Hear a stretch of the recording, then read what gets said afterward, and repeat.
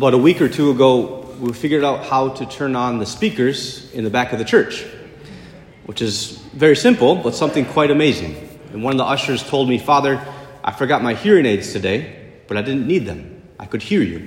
So if you're in the back of the church and hearing me for the first time, this is what my voice sounds like. It's good to see you all.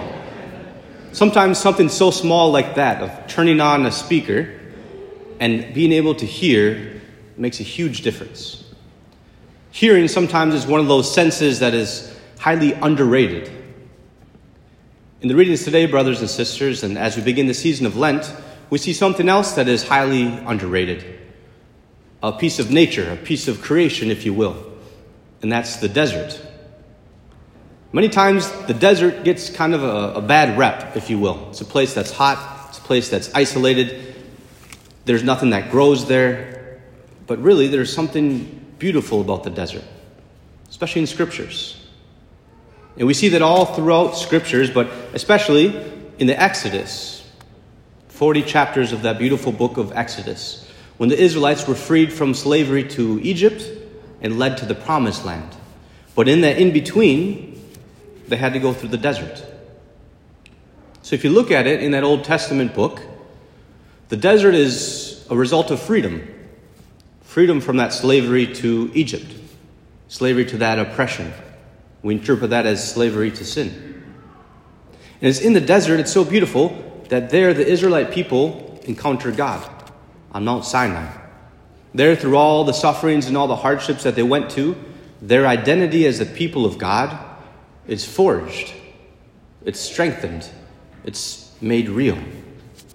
Amidst the battles, amidst the struggles, amidst the sufferings that they go through, that identity is strengthened as a chosen people of God. And eventually that desert leads to a final goal, that final destination of the promised land, a land flowing with milk and honey that they had to go there and conquer. So that's a desert in the Exodus.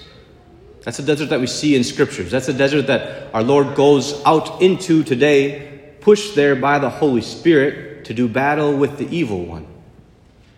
It reminds us of the very beginning of creation. Adam and Eve there in the garden, there in the wilderness, if you will, tempted once again, but what did they do?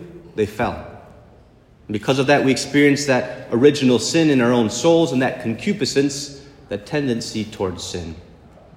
But Christ today, in the gospel passage that we read, just like all passages from Mark, it's very short, very sweet, very succinct.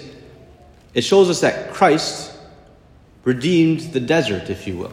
Christ redeemed that struggle with temptation and made it so that we also can be victorious.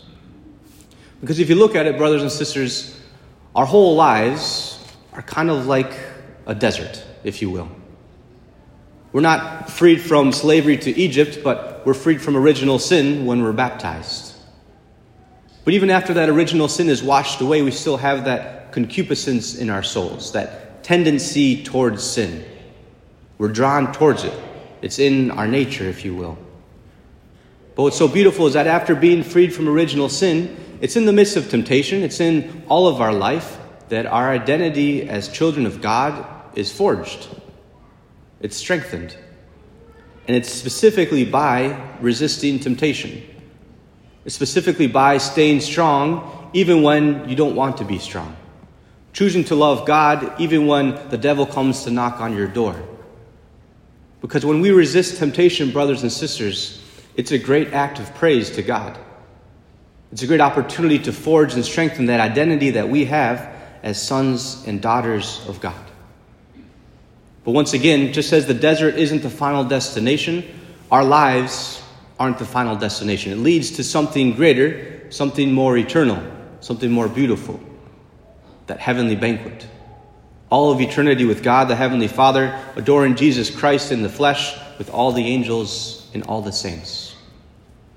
So we need to remember that, brothers and sisters. This life is a desert. But let's forget about the bad rep that desert has. Let's make the most of it. And then Holy Mother Church, in all of her wisdom as a good mother, gives us an opportunity every single year to be reminded of that reality, that life is like that desert. And so it's almost like all of life, all of salvation history is distilled down into 40 days, which we call Lent. 40 days where we're on the spiritual journey towards that eternal banquet, towards that resurrection, towards that new life which is Jesus Christ. Because in Lent, what we choose to do is give our hearts to the Lord. It's a time of conversion, which means we turn our back on our sins. We turn our back on our old ways, on those ways that maybe weren't strengthening our identity as a son or a daughter of God. That's our freedom from Egypt. That's our freedom from slavery, if you will.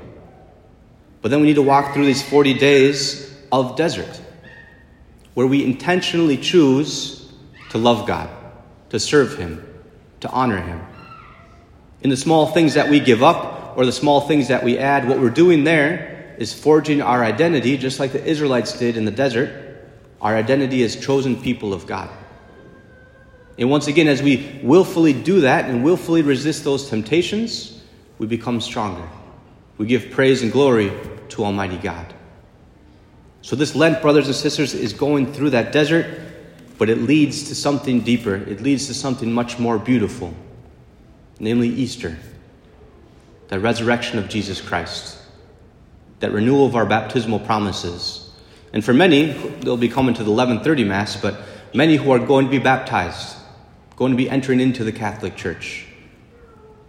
So my encouragement for all of you, brothers and sisters, is, if you will, do the desert well. Live these times in the desert well. Don't look back on your sins. Don't look back on Egypt like the Israelites did, complaining that life was so much more comfortable back then. They didn't have to worry about what they're going to drink, what they're going to eat. Don't look back on that. We're in the desert. Whether we like it or not, this is where we are. Don't choose to go back on your old life. So don't look back, but at the same time, look forward. Our goal in this, brothers and sisters, is to be more united to God, to fall ever deeper in love with Him, to strengthen our identity as sons and daughters of God. And in the in-between, in these 40 days that we suffer through together, do it with joy, because it's such a beautiful time. This time of encounter with God, this time of forging our identity. And see that every time you're faithful to your resolutions, once again, you're giving praise and glory to God. So let's walk through this desert together, brothers and sisters, during these 40 days, seeking that freedom, seeking that love that only Christ can give us. And so we pray for this grace and for the disposition to receive all the graces that God wants to give us during this beautiful season.